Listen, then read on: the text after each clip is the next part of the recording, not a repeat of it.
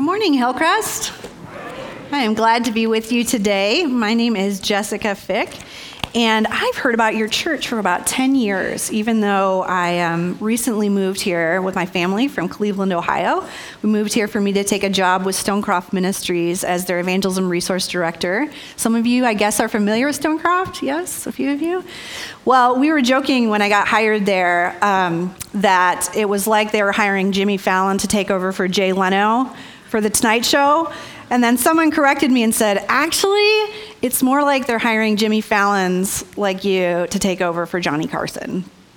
So moving things in new directions, trying new things. We're not doing karaoke at Stonecroft yet, but maybe we will. So I met Beth Severson about 10 years ago when she worked as a writer for InterVarsity. And so she would just tell me about your congregation and the vibrant place it is. So I'm excited to be with you here today.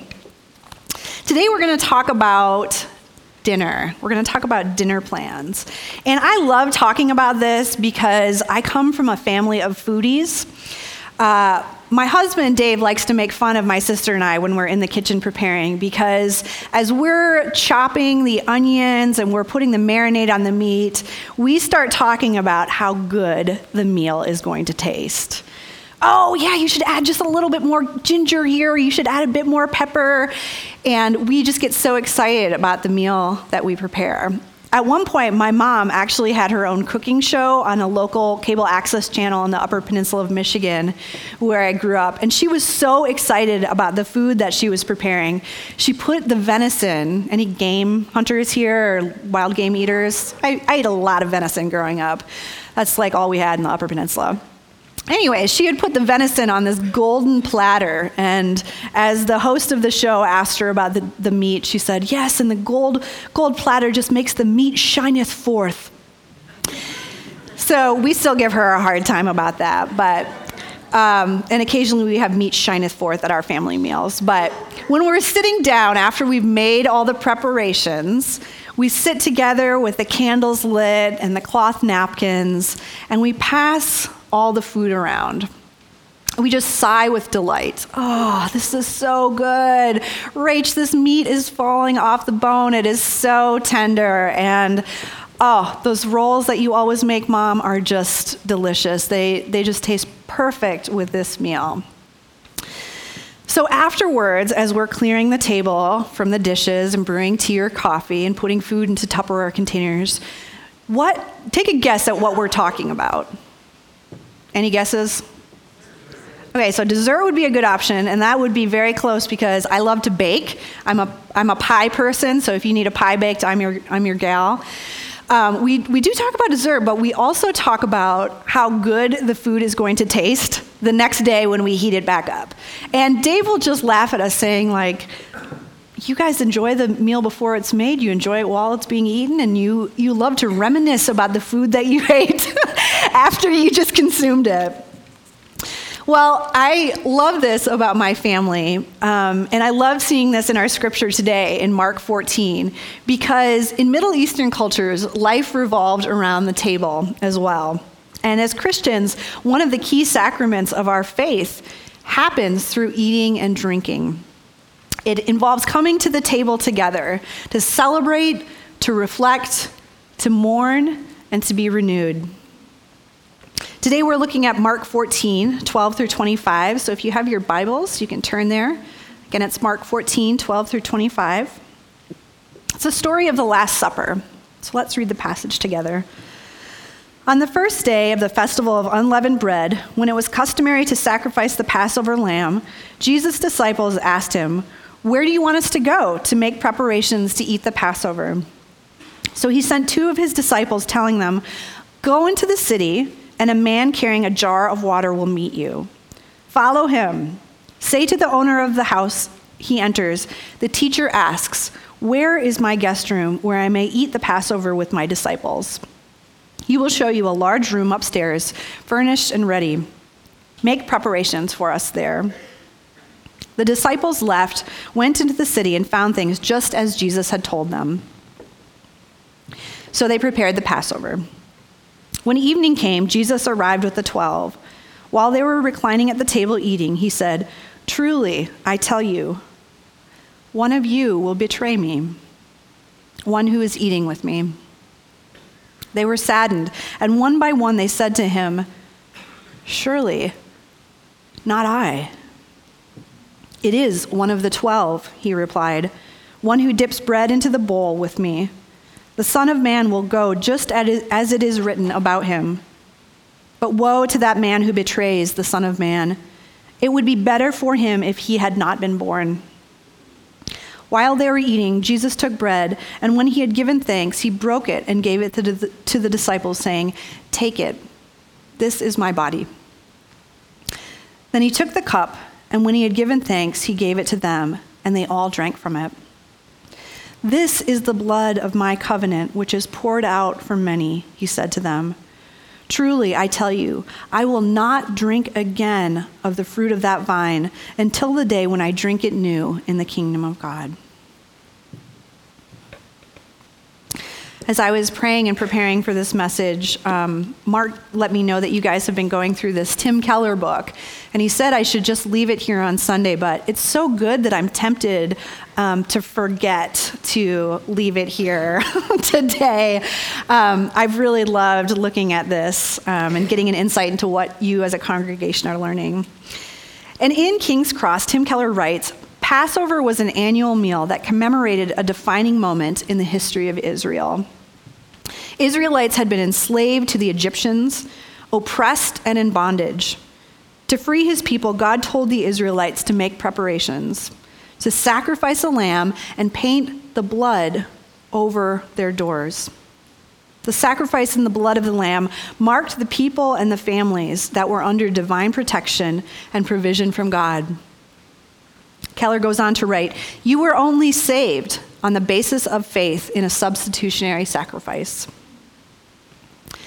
Stop and think about how extreme the consequences were if there wasn't blood on the doorway. A child would die. God's provision is always connected with sacrifice, a sacrifice of some sort. And here we see that there would be death if the instructions weren't followed. That is what the Israelites celebrated. And we see this as Jesus begins to prepare for his own death. The scripture is broken into 3 sections. First, preparation. Second, betrayal. And the third, celebration. And I love that this scripture is kind of a microcosm of what life with Jesus looks like for his disciples and for each of us. The first part of this scripture is all about preparation. Jews would have been familiar with making preparations for the Passover because it was a key celebration in their faith. The meal was prepared in a certain order, with certain foods, and specific words said at specific times. When my husband and I lived in Cleveland Heights, the largest Orthodox Jewish population outside of New York City is in Cleveland Heights. And so when we would drop our son off for preschool, we'd drive past all the kids walking into Hebrew school, and we'd see the big black hats and the large beards. And on one of these occasions, Dave was looking at a bike on Craigslist, and the guy who was selling it happened to be Jewish. And it was right before they were about to celebrate Passover. And so Dave was outside looking at the bike, and the guy was yelling at his 5 kids on the front lawn who were munching on crackers. And he said, "You kids, don't you dare go in the house. Your mother and I have been preparing for a week for the Passover meal. Your grandparents and your aunties and uncles are coming. I better not find one cracker crumb in that house." Even today, Jewish folks take preparations for the Sabbath very seriously. The preparations that Jesus asks his disciples to make are really different from what they would have expected and experienced at any Passover celebration in their lives. And it was different in a number of ways. It was mysterious. Passover typically took place at a family's home. When the disciples asked, "Where do you want us to go to make preparations for you to eat the Passover?" Because they're probably thinking, Jesus, if it's Mary and Martha where we're going to eat the Passover meal, we really need to give Martha a heads up because, she gets stressed out hosting dinner parties. It was different than what they had experienced. Jesus says to them, "Go into the city, and a man carrying a jar of water will meet you. Follow him. Meet the owner of the house where he leads you, and he'll show you to a large upper room." So I want you to picture the Passover celebration. The city was packed with people coming into town to celebrate the Passover. So when we moved here this August, about a month after we moved here, the Royals won the championship.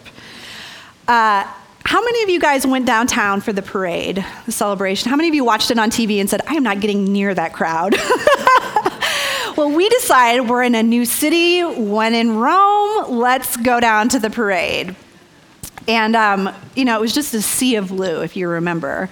And my kids were so excited to see the players, but we could not get anywhere close to the street. So I said, "Kids, enjoy seeing thousands of people wearing blue shirts today.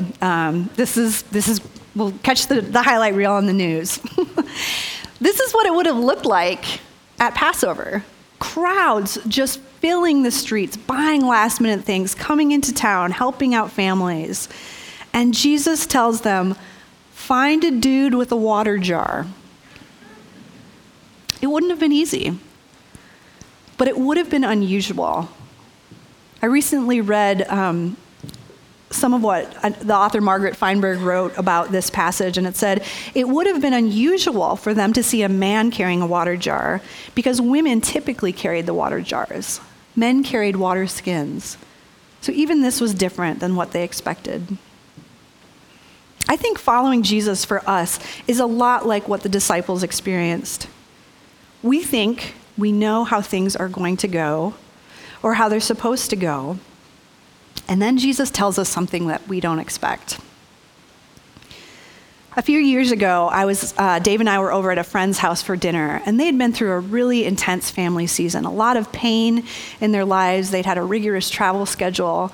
And so we said, can we just come over and cook dinner for you tonight?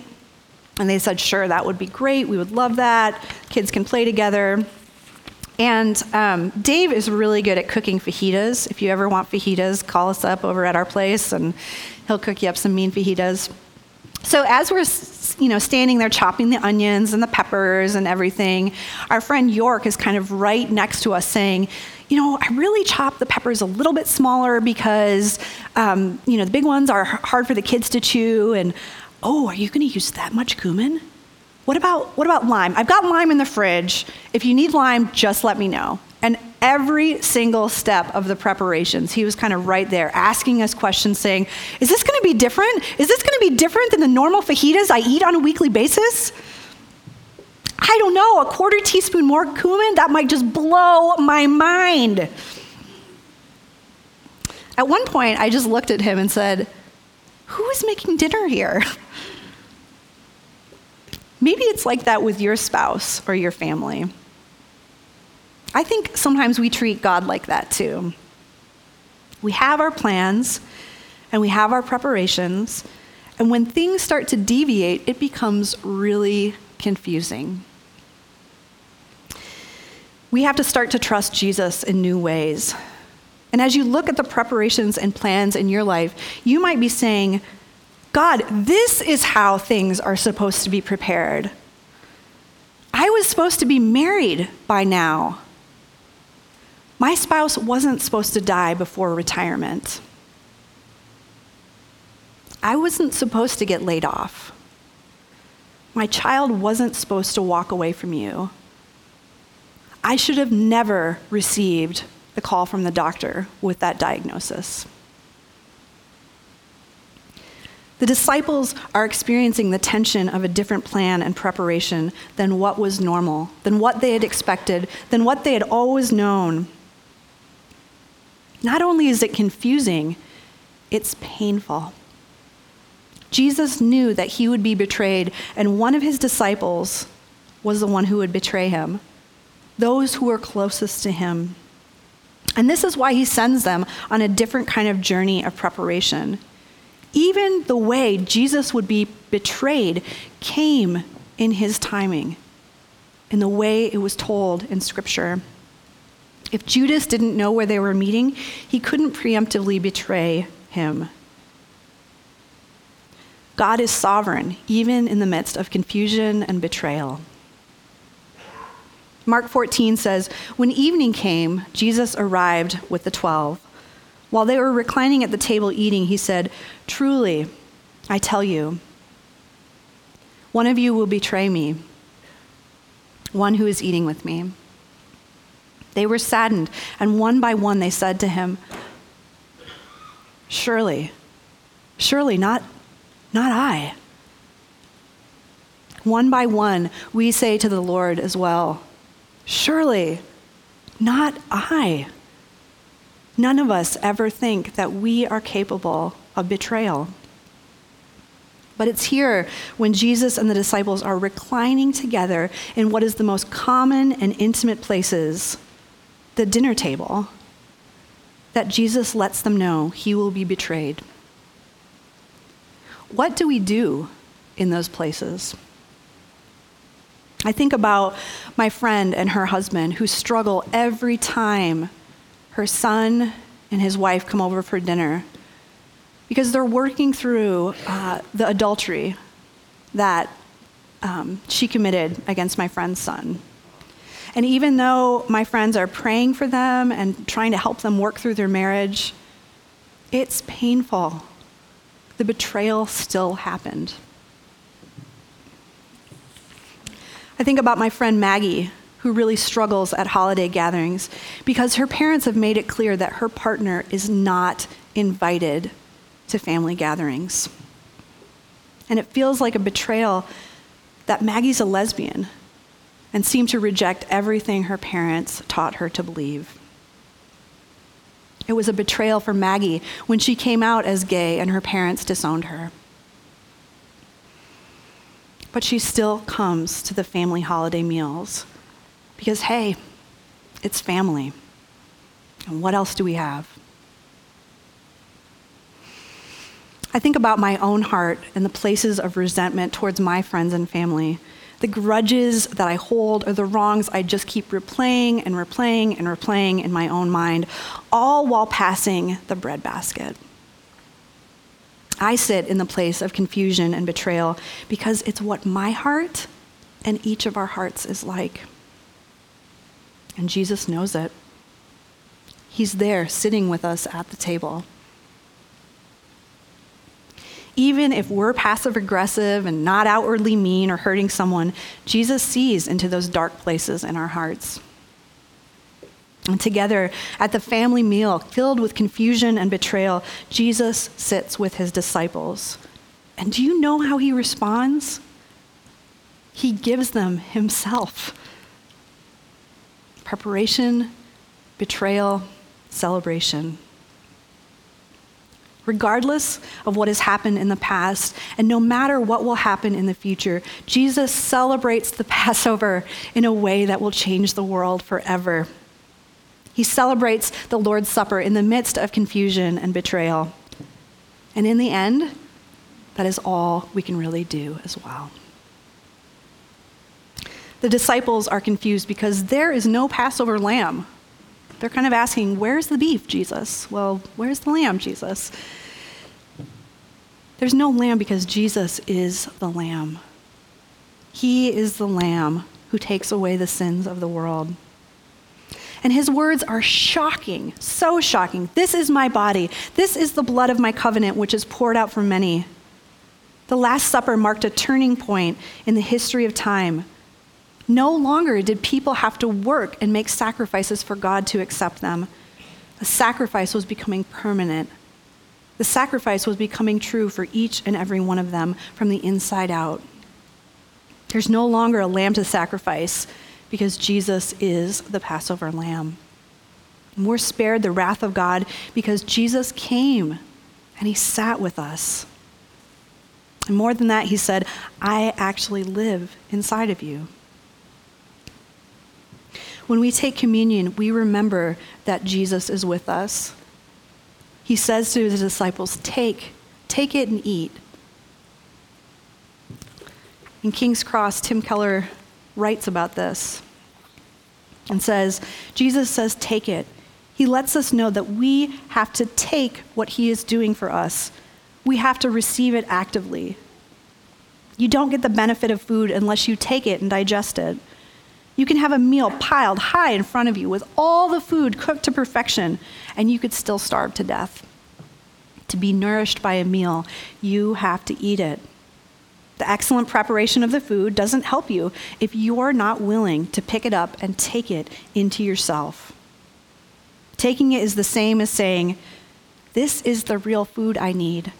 Christ's unconditional commitment to me and Christ's unconditional commitment to you. When we take communion, we remember that Jesus is with us.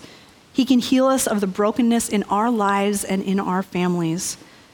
And that blood that poured out of his body on the cross is the same blood that heals us of our sins. It's the same blood that gives us power to forgive those who have betrayed us. Communion is the reminder that Jesus has made this true for us each and every day. But he doesn't want it to stop with just a little plastic cup and a tiny wafer of bread. He wants to invite us into a feast of abundance, a feast of celebration, now and forever. When Jesus celebrates the Passover in this totally new way with the disciples, he's making an oath. He says, "I will not drink again of the fruit of the vine until that day when I drink it anew in the kingdom of God." He is telling them, I'm going to die before I taste the new wine that God is giving us. And I really love that phrase in the scripture that Jesus says. He says, until that day, or on that day, because it gives us a picture of what he's doing now and what he's secured for us in eternity.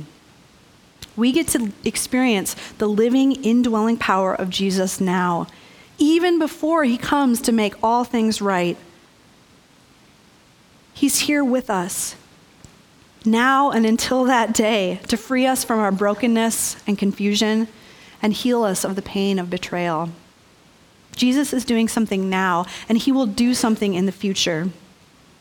We get to experience this in our lives and our families, and we get to invite others to see that this is true. We get to invite them to see what this looks like in real life.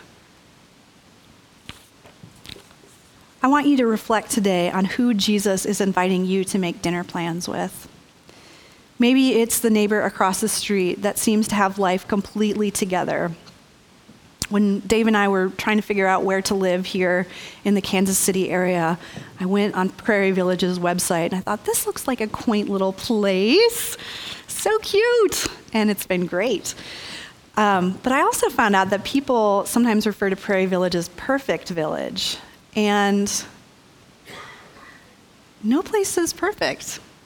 Even if it's well manicured on the outside, Jesus sees into our hearts. And maybe you have a neighbor across the street who is so lonely because they're a retiree and wonder, does anyone even see me anymore? Maybe they're struggling because parenting kids is so tiring and it's so hard.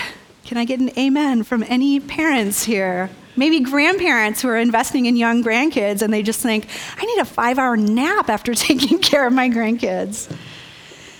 Maybe it's someone who is just so angry and struggling because life has not gone how they thought it would. And they are wondering, what does this mean? What does this mean for my marriage, for my business, for my family, for how I view myself and how I view others?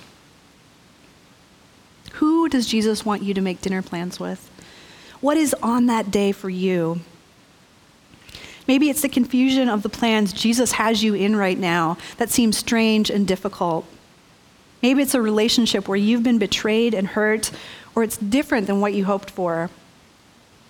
There were times my sister and I would sit at our family table just seething in anger at each other. It was so painful for my family because my parents would just pray and wonder, when are our girls going to get along with each other?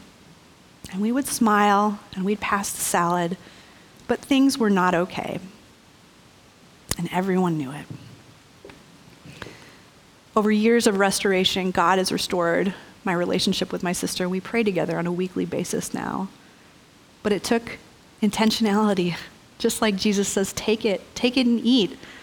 I needed to deal with the sin and the anger in my own heart, and so did she. Maybe on that day is the courage to sit across the table from someone who's been your enemy and love and forgive them.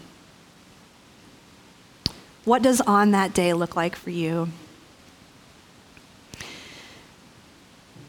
We don't have to get things perfect. All we need to do is invite. All we need to do is take it and eat. The disciples certainly didn't get things right.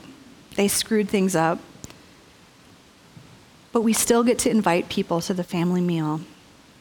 We get to tell others, even in confusion and betrayal, that Jesus is here with us, and we can celebrate in the midst of it because he is here, and he is making things new now and forever. He's making a difference in my life, in my family, and in my city. Through his love and presence, Jesus takes the confusion and betrayal and turns it into a family celebration now and forever. I long for until that day because it means everything will be made whole again. But right now, we get a taste of it, and we get to invite others to taste it as well.